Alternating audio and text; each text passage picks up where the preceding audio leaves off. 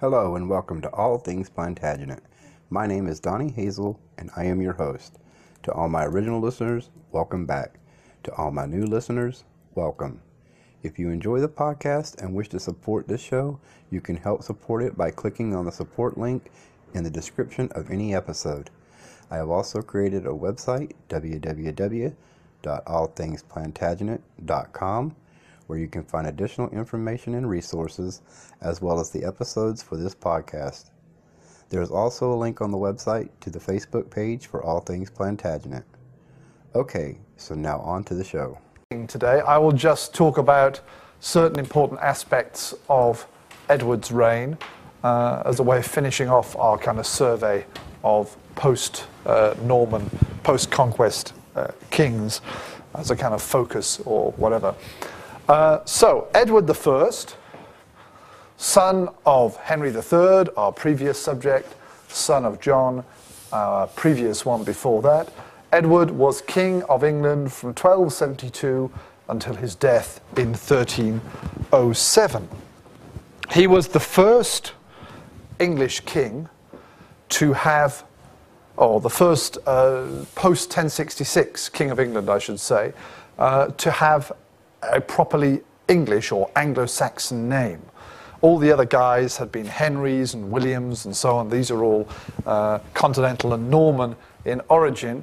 But Henry III chose to name his son Edward, and he had an Edmund as well, I think, as we said on Tuesday. This is partly, at least, because Henry had been, he was very serious in his devotion to the cult of Edward the Confessor. Can anyone remember? I hope you can. There's only two of you here. Can anyone remember who Edward the Confessor was? We've mentioned him in quite an important context about 6 weeks ago.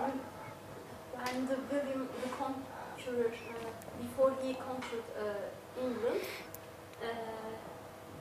he was the ruler. Yes, he was the king whose the succession after whom was disputed. So he was valid king. William claimed that Edward had made him his heir, and Harold, who ruled for less than a year, claimed that Edward had made him his heir.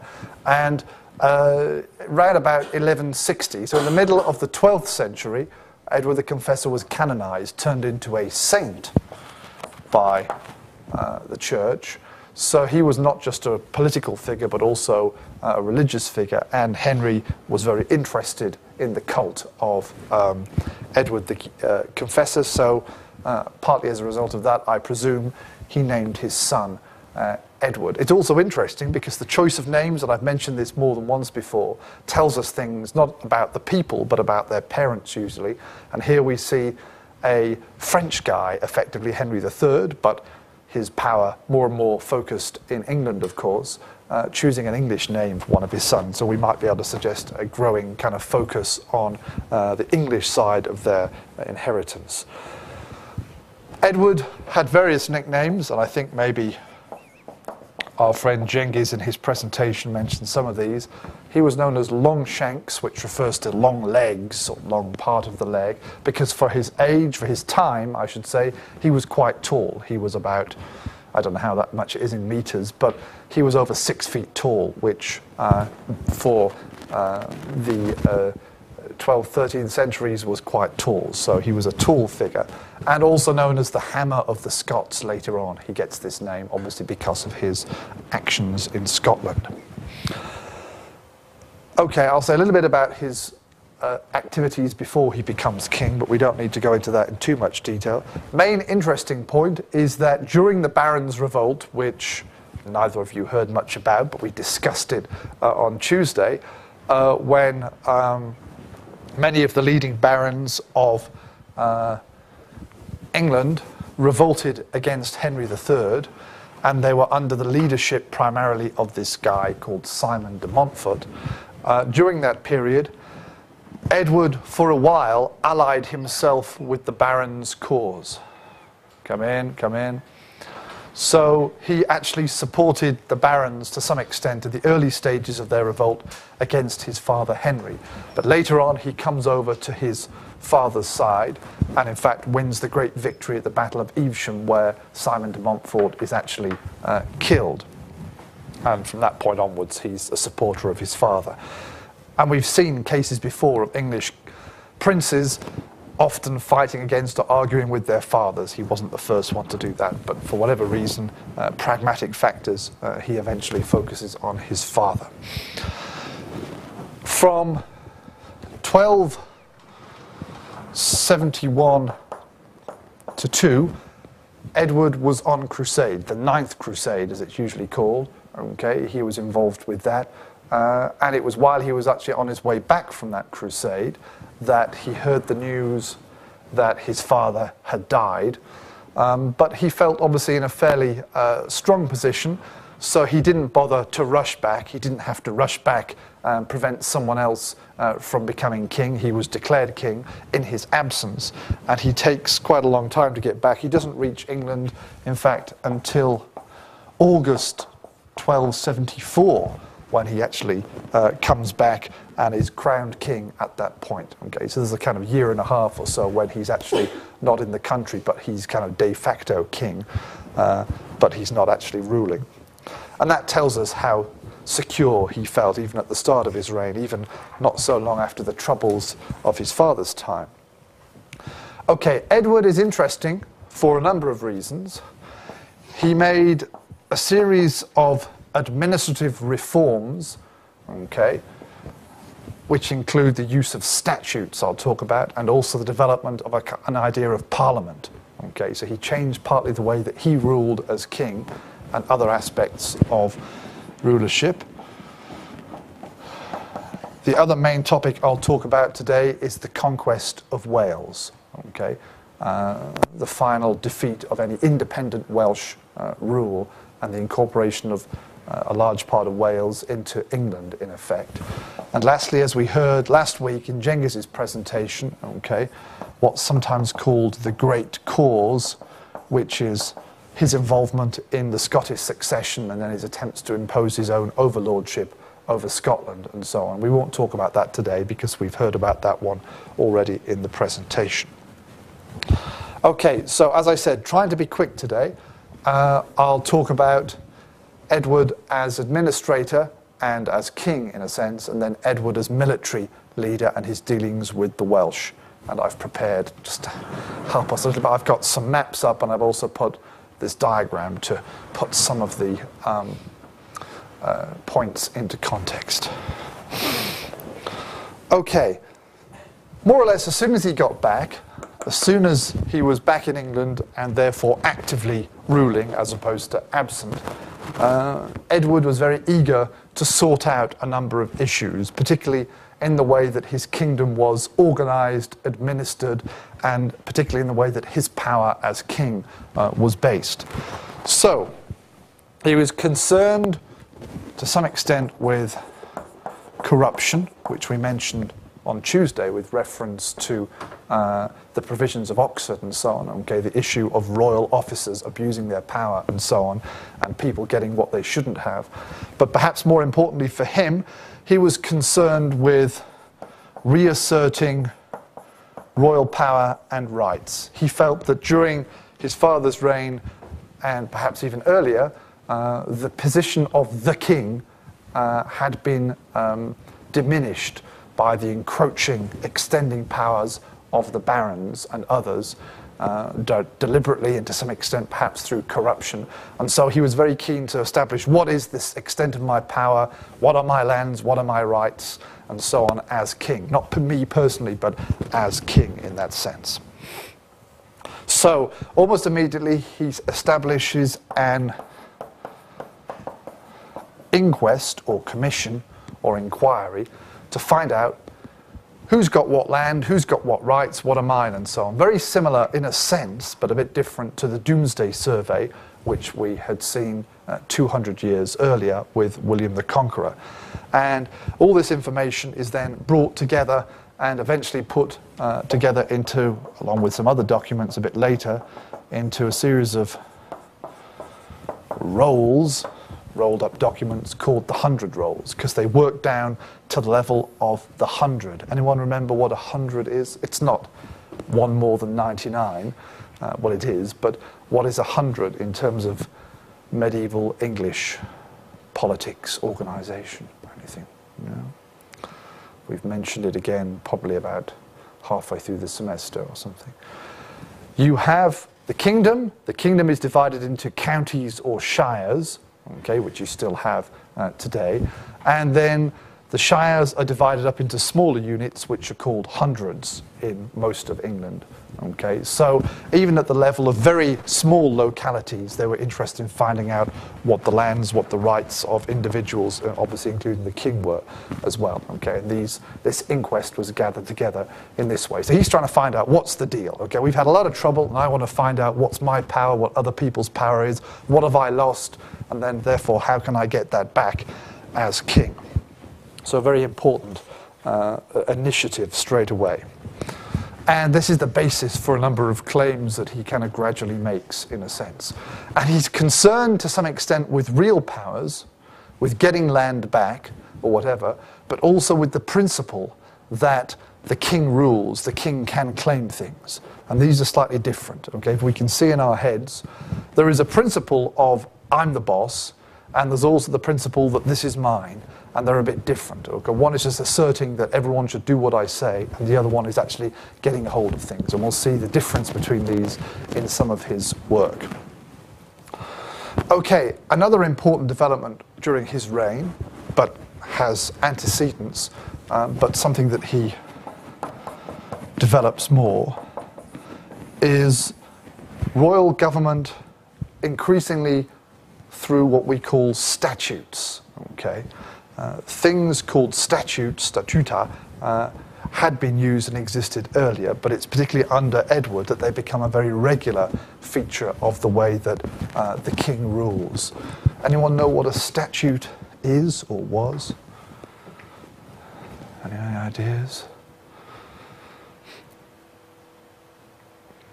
At a simplest level, it's just written law. It's saying a law, a decision, in this case made by the king in some way, is written down and then sent out. Okay.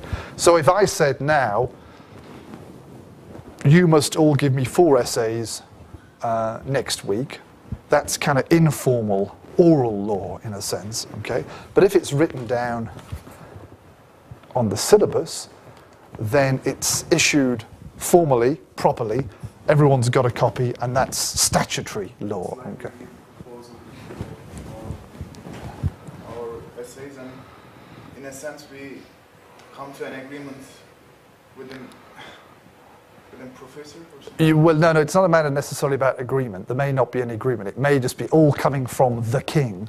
But how do I make my decisions known? Okay, I organize them carefully with written laws, with people advising me in a sense, and then sending that out to make sure everyone knows, as opposed to just saying this and that, 5 essays next week, blah, blah, blah, or something, okay? So Edward decided to rule, in a sense, more directly and more clearly, okay, by making important decisions and then putting them together into fixed documents and having many copies sent out, and these are statutes. So it's formal, and it's written, and it's kind of announced. And they can be decisions he makes on very small issues or very big issues, okay? And he can make them with his council, his close band of advisors who give him some advice, then he finally makes a decision and then they write it all out. Or it can be the king when he is in Parliament, and we'll say more about that in a couple of minutes, okay? So the king and his council, or the king in Parliament with a broader group of people with him, in a sense. But it's the king's decision which is then formally sent out to other people. And as I said, we have seen statutes before, but it's particularly during his reign that he rules more and more, or on certain big issues, he sends out statutes as a way of making sure everyone knows what's going on, in a sense. And it's the basis for later medieval government, in a way. Okay, now let's look at Parliament. Now, where have we come across that word so far in particular? Where did the word Parliament come up recently Now, those of you who were here, I can't remember who was here on Tuesday now, but the concept of Parliament, which just ultimately is based on the word in French for talking, for speaking, people conversing in a sense, okay? But it was used during the Barons' Revolt period, okay? And they wanted to create a body of people, representative body in a way, but that's perhaps taking it too far, but a body of people who were independent of the king, were controlled by this group of select people who were providing a check or a balance to the king, and were expected to meet on a very regular basis every 3 years, and then other times when the king wanted to discuss issues and decide on issues with the king. Okay. Edward's parliament, the parliaments that we see developing during the reign of Edward I, however, have got more or less the same name and some similarities, but they're very different. Okay, they are the King's Parliament. This is not a bunch of people who are independent and more or less telling me what to do and making sure I'm not a bad guy. These are people who I am calling to help me in some situations. Okay, so it's my parliament. It's not something which is controlling me. It's more and more controlled by me. Okay, so I can suggest when there's a parliament. If I decide I need taxes, or if there's a problem with France or something, I'll say, okay, I need to have some advice. Let's call a parliament and I'll choose who can come. So it's my decision. It's not a fixed time when parliament must meet. There's no law controlling it apart from my decision and my need, in a sense. And I can choose different groups of people according to our needs. The basis of the parliament could be the King's Council, the small group of very important figures in government primarily who are close to the king. But in addition, we can call different people. For example, the great magnates, the great lords of the land, the barons and bishops, and perhaps abbots and so on, they can be called to Parliament, or can be summoned to Parliament, summons to Parliament, particularly the king if he needs to discuss great affairs of state, foreign policy, great decisions affecting the country or something like that, okay? And he'll call the big lords, lay lords, secular lords, and ecclesiastical lords to advise him on these issues, to discuss these problems. On other occasions, he might also call knights from the shires, the important guys who lived in the localities, okay, and also people called burgesses. Have we come across that word? Does anyone know who a burgess was? Sorry? Well, what kind of people? They're definitely people, but they have a specific... Where do they... People living in town. In towns, okay. Borough, the English word borough for town, you see, is essentially the same. Burg there, okay. So they are people who live in towns and have certain rights and liberties and certain kinds of tenure, certain kinds of land holding and so on, characteristic of these boroughs, of these towns. So certain people could be called from the towns, from the boroughs, to discuss primarily, in these cases, issues of tax, subsidy as they're sometimes called, okay? The king will be getting most of the money from these people, or from their people they represent or they reflect, and so if you wanted aid or subsidy, whatever we call it, okay, he might on occasion therefore ask the knights and burgesses to come along and give their agreement. They're not actually coming to say yes or no. It's not quite that strong yet. Later on we get the idea of consent, that they can come and say, you can have this tax, or maybe not. For him, it's more a matter of, if he's going to get the tax, they have to come along and kind of sort it out. But I don't think at this point we're talking about actually getting some kind of an agreement from them. They don't have quite that amount of power, okay? Which is quite an important point to make.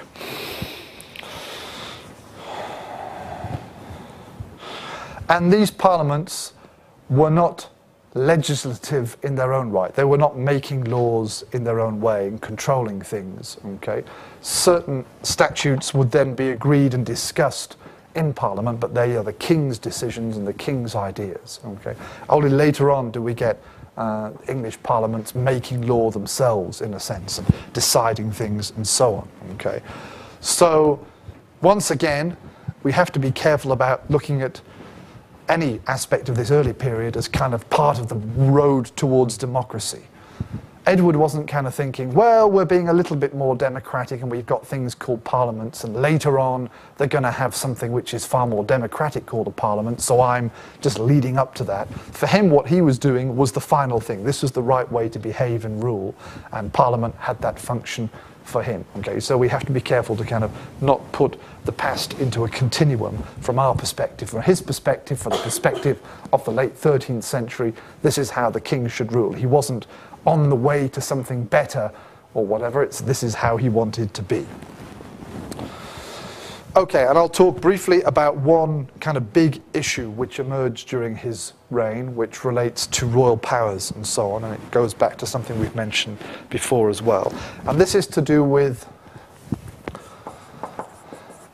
to some extent, landholding or rights, or sometimes the word franchise is used. Okay, so who has the right to have certain powers, particularly powers over land? Okay, so let's imagine, I know this table here is a piece of land which Özge has control over at the moment. Okay, we're going to discuss how Edward would have approached that as an issue. Now, we saw in Henry III's reign the use of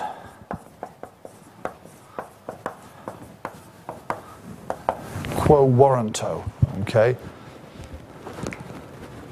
which means by what or which warrant or guarantee.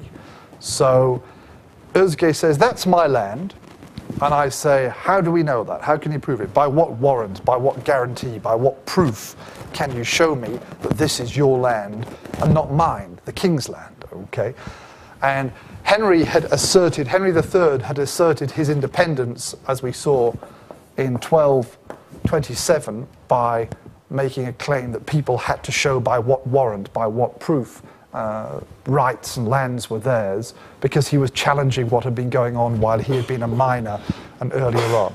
And Edward essentially does the same kind of thing. He wants people to substantiate their land, because he thinks a lot of powers and rights and lands had been taken away from the position of the king during the previous 50 years or so. So, in 1278, he issues the Statute of Gloucester. And as a kind of appendix to that, in addition to the main subjects there is a statement that all landowners, all people claiming rights, franchises, whatever, okay, must produce some evidence that their rights, their powers, their land, whatever it is theirs, okay? Particularly if they claim it's come from the king. They have to show some kind of a charter. Remember, we looked at charters a few weeks ago where people give something to someone else, and then there's all these complicated ways to show and prove these things, okay? And if you can't prove it's yours, if you can't produce some kind of documentary proof, then I'm afraid it comes back to the king, because ultimately everything must come from the king, okay? Now, this might seem quite nice in theory, but a lot of aristocratic and noble landowning families had been controlling their lands since the end of the 11th century, since the Norman invasion or not long afterwards. And in many cases, it probably was their land, but they just didn't have the charters to prove it for one reason or another. They'd been lost, they hadn't been given with a charter or something like that. And they claimed that this was their right, their power, their land, because they were the, in English it says, the long use or long user. We've just been using it. It's been our land for a long time. We've had it all that time. There's no doubt about that. And therefore it still is ours, but we can't actually prove it with a document. So there was a bit of a reaction to what Edward was trying to do, okay? This is unfair. You're taking Özge's land, but it's been her and her ancestors' land for 2 centuries. You can't just take it away. That's unfair, or whatever. So there was a certain debate about this.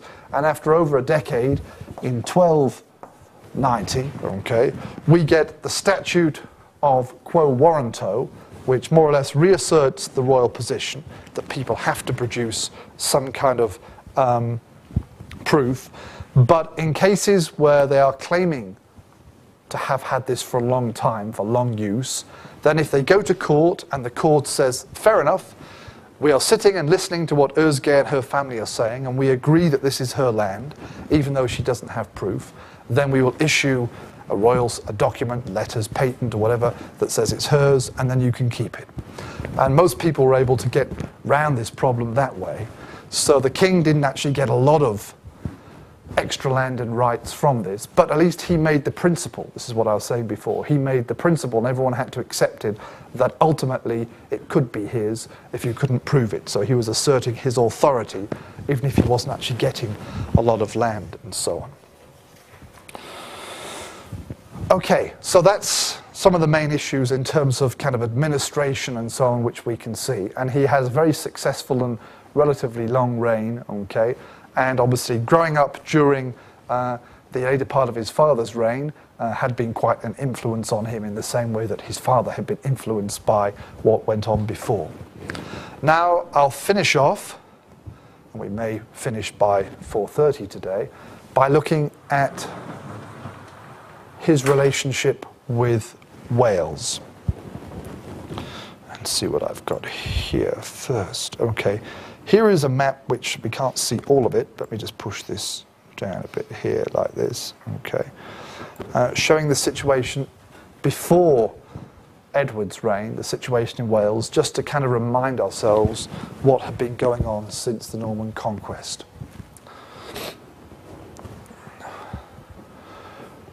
Primarily, we have, as you can see in this map, two areas that we're concerned with, two big colours. England is here, okay. This is also England, but it's kind of what we call a slightly separate entity within England. This is directly ruled by the king. This is ruled by the king on behalf, or by the Earl of Chester, Palatine County.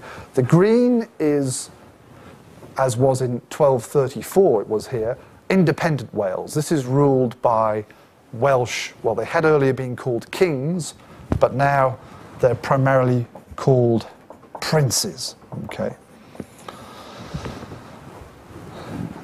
And most importantly is the old kingdom of Gwynedd, okay? That's the big important one, up there in the north and west, okay? And also, earlier we'd seen the importance of Deheubarth down here, and then we had the old kingdom of Powys, which has got various rulers at this point. Here we have what's called Pembrokeshire, which is controlled by the Clare family, and we have Glamorgan, the lordship of Glamorgan, and then we move up through the borderland. This is the march of Wales, which is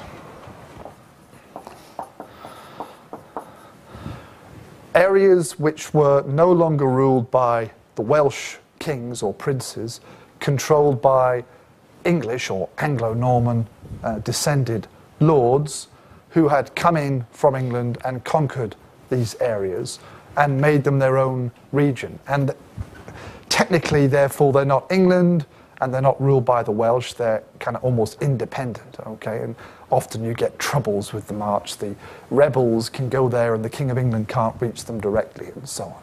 Now, during the period before Edward, the borders are fluctuating to some extent, okay? Particularly the kings, the rulers in Gwynedd, exploiting weaknesses in England and conquering more lands, and then at other times the English push them back, okay? So these green areas fluctuating, particularly, as I say, the region of Gwynedd. But that's the situation in the early half of the 13th century.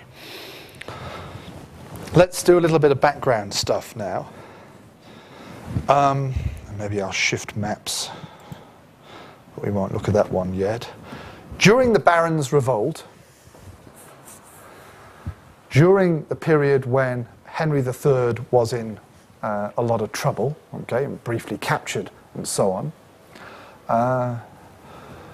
the most important Welsh ruler, Llywelyn ap Gruffydd, and here's a, let's see if you can all pronounce a Welsh sound. Double L, which looks very odd to you, I'm sure.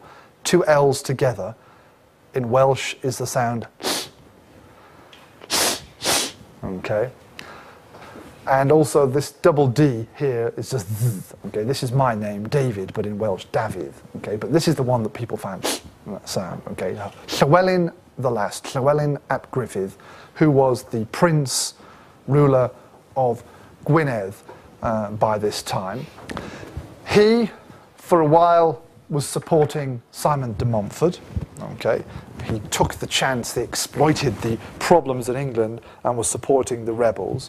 And in 1265, they came to an agreement called the Treaty of Pipton between Llywelyn and Simon. And this is at the point when Simon de Montfort seems to be doing quite well in the Civil War. And they basically say, we will recognise you, Llywelyn, not just as Prince of Gwynedd or something, but as Prince of all of Wales. You are the most important ruler in Wales. And this is what the rulers of Gwynedd had been trying to get for a long time, but kind of failing for various reasons. So all the other rulers will have to recognise you as their overlord. And what you have to do is then just pay homage to the King of England. Okay. However, the Civil War takes a different turn. Simon de Montfort is killed and so on. Henry and Prince Edward are ultimately victorious. But there are still some problems, still difficulties and rebels around. So in 1267, Llywelyn comes to a very similar agreement called the Treaty of Montgomery with King Henry. Okay, and that's what we've got here. This is the representation of here. He can be called Prince of Wales. He will be recognised as the most important Prince of Wales. All the other rulers, the other areas that are outside his direct control, okay, that are Welsh, must recognise him as overlord, okay, must accept him as their overlord in a sense. So it's giving a lot of power to Llywelyn. In return, as they agreed earlier, he must make homage. He must recognise the King of England as his overlord, and he must pay a regular tribute or tax to England every year. He must pay a lot of money for this right. Okay, and this gives Llywelyn quite a strong position. Okay, though obviously these guys, the rulers in Powys in particular and so on, are not going to be too happy about that. They're not going to be too happy about him being more powerful, but he was happy with that. So that's the situation as it stands at the end of Henry's reign. So when Edward comes into power, this is the situation. This guy is quite powerful in Wales. However, things begin to break down. Troubles begin to emerge. Okay.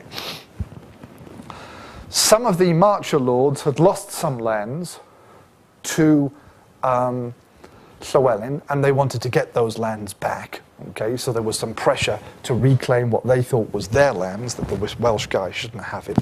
And also, we begin to see trouble between Llywelyn and his brother Dafydd.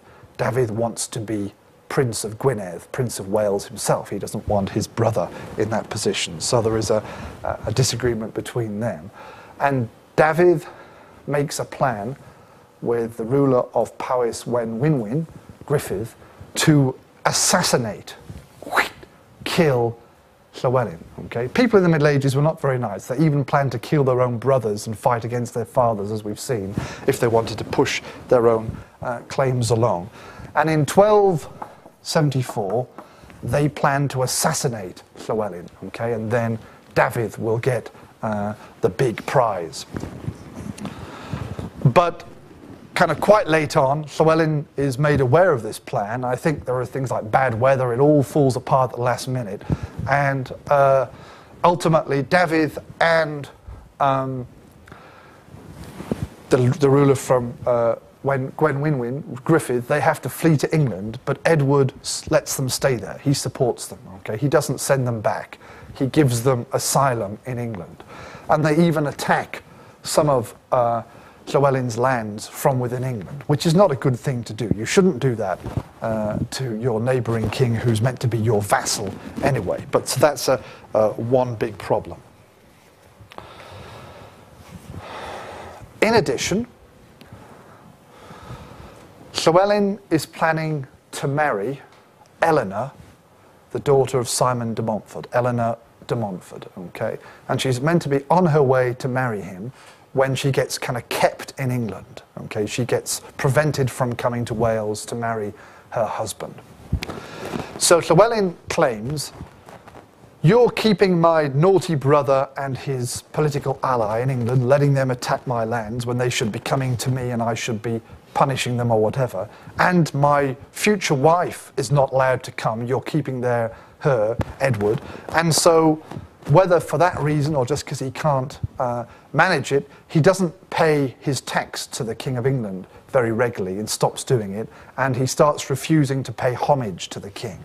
Okay, so Edward feels annoyed. This guy's meant to be making homage to me and paying me money. He agreed at the Treaty of Montgomery with my father. Meanwhile, Llywelyn's feeling annoyed because he says, you're keeping these rebels and so on, and you're not letting me have my wife. Okay, so there is obviously a growing problem here.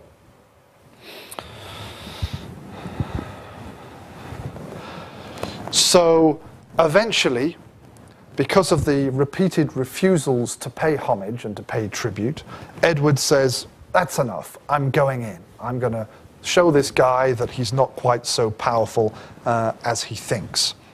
So he launches an invasion in 1277, okay, and basically deprives Llywelyn of almost all of his power, except in his core area in Gwynedd, okay, so up here. So Llywelyn is left with direct power just in this green part of Gwynedd. He has no claim over the other people. His brother Dafydd is given some other part of Gwynedd, and then this is controlled by the English crown, and then we have the Marcher lords and people who are now royal vassals of the king further down south. So it's a complete downturn for Llywelyn, okay? He's now faced with a strong English king, not like during Henry's reign, and if the king wants to go in, he's pretty much within less than a year kind of sorted out. And this is what we call the Treaty of Aberconwy that makes this, okay? So he's in a very bad position, and other people get power. He's still given the title Prince of Wales, but it doesn't mean very much now. He can't claim power over a large area or overlordship in the way that he did. Okay. So that's the situation in 1277. And then the final problems emerge 1282. And it's still Dafydd ap Gruffudd which seems to be at least partly responsible. Many of the people in these areas, Welsh people in these areas here, including Dafydd in his little bit here and up here, people are increasingly feeling the English officials, the English representatives of the king, are being unfair to the Welsh and so on, taking wrong taxes and so forth. So there's a growing resentment against the slightly stronger English presence and power and so on. And a rebellion is launched in 1282. Initially, I think, organised by Dafydd and some other Welsh rulers, and Llywelyn may not have been involved at the start. They seem to have planned it, okay? And they, on, what is the date?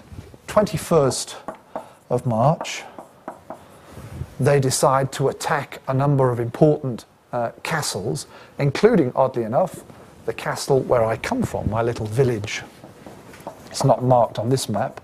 Harden. We have a castle, an old medieval castle in my village, and that's attacked. Okay, it's controlled by the English because it's in this red area, but they attack Harden, they attack Flint Castle a bit further along, and a few others, and then the parallel raids are on castles down here. Okay, so this revolt suddenly opens up by Welsh people, including Dafydd, who had previously been supported by the English, and Llywelyn realises he better get involved. Okay, he better kind of take control, otherwise he may not get what he wants.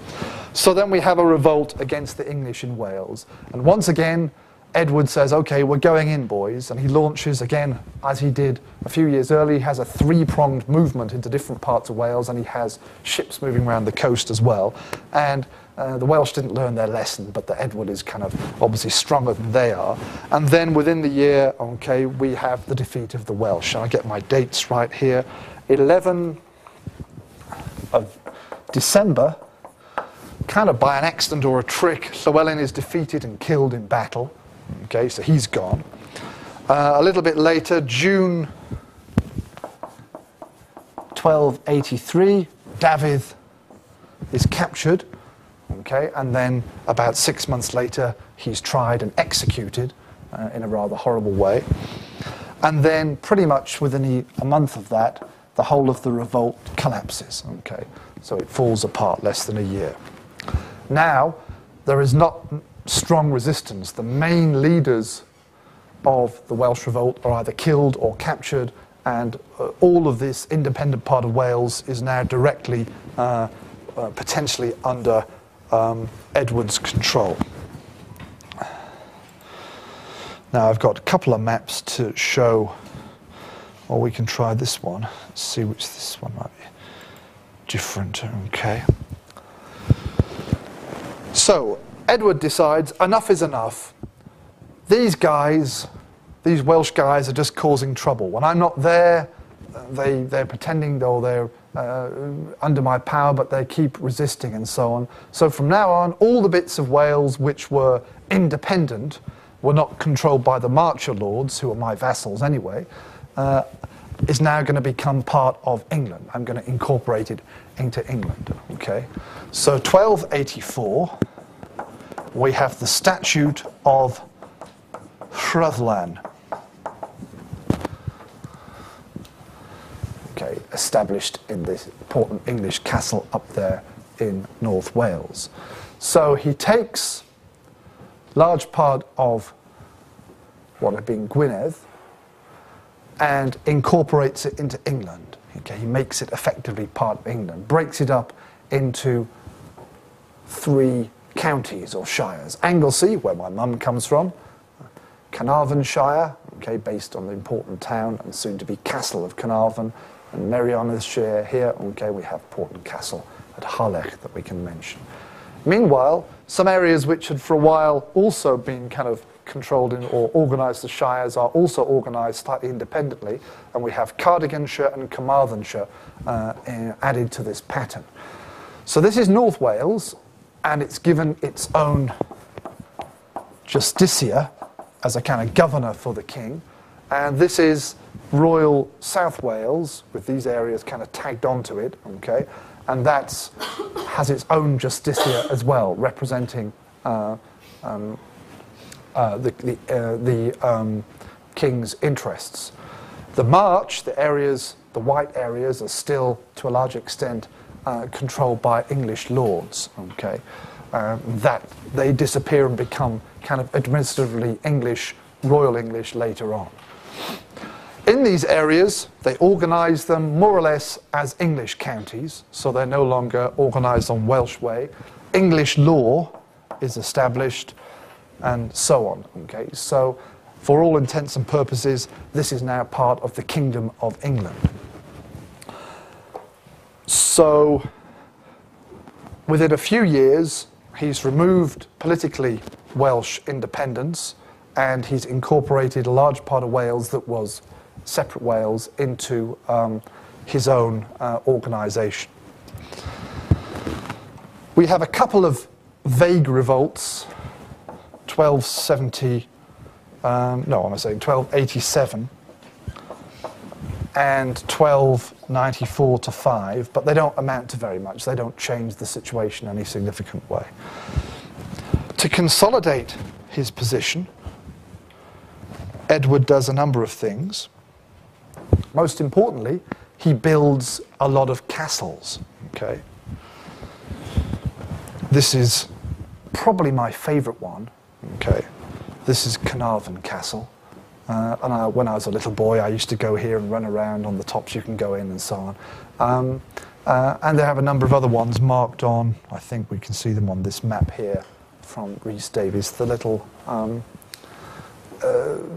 triangles. Some earlier castles had been built during the 1277 troubles, okay, Ruslan and others, okay, and some of them are rebuilt or reinforced. But particularly in the north, you see this kind of cycle of castles around here on the edges to control and consolidate this conquest of Wales, as it's called. In addition, though they're not marked here, we see a series of towns being built, or settlements expanded into towns, and often with kind of English people settled in them, planted in them, some of them next to or part of these castles, some of them separate. Okay? So you have not only military consolidation and control, but also economic control of Wales through towns and so on, incorporating Wales more and more into the English system. And we may as well, oops, that was a mistake. Oh, we can see a bigger version of Carnarvon Castle. There we go. Okay. These days, of course, they're just tourist attractions, but they do represent this. They represent the strength and power of the English kings in Wales. Okay, that's more or less what I wanted to do today. We'll have 1 hour. We've finished Edward quite quickly. On Tuesday, when hopefully we'll have more people here, we will kind of do a final review of the course, looking at the kind of main trends and developments. And I shall try and, well, I have to give you back your draft essays so that you've got a few weeks to work on them. So I'll give you some feedback then, written feedback and a little bit of spoken feedback as well, okay? Tuesday is the last day of classes, and it's our last class as well, okay, in the afternoon. So it will be probably your last class this semester. No, I don't know. Has Paul got anything? Is the Tuesday one? Oh, no, you're not. Yeah, okay, you're then. Right, okay. But for the rest of you, maybe it'll be the last class. Okay, right. So we finished our survey. We brought ourselves down to round about 1300, okay. And I'll review the situation in Britain, Kirke, round about 1300 on Tuesday, and we'll give the essays back. Okay, right. Finish early for Father Christmas. I shall now go home and help cooking the turkey and so on. See you all next week.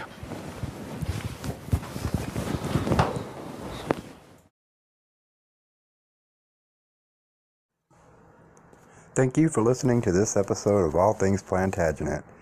Remember, we also have a website, www.allthingsplantagenet.com, where you can find additional information and resources, as well as the other episodes.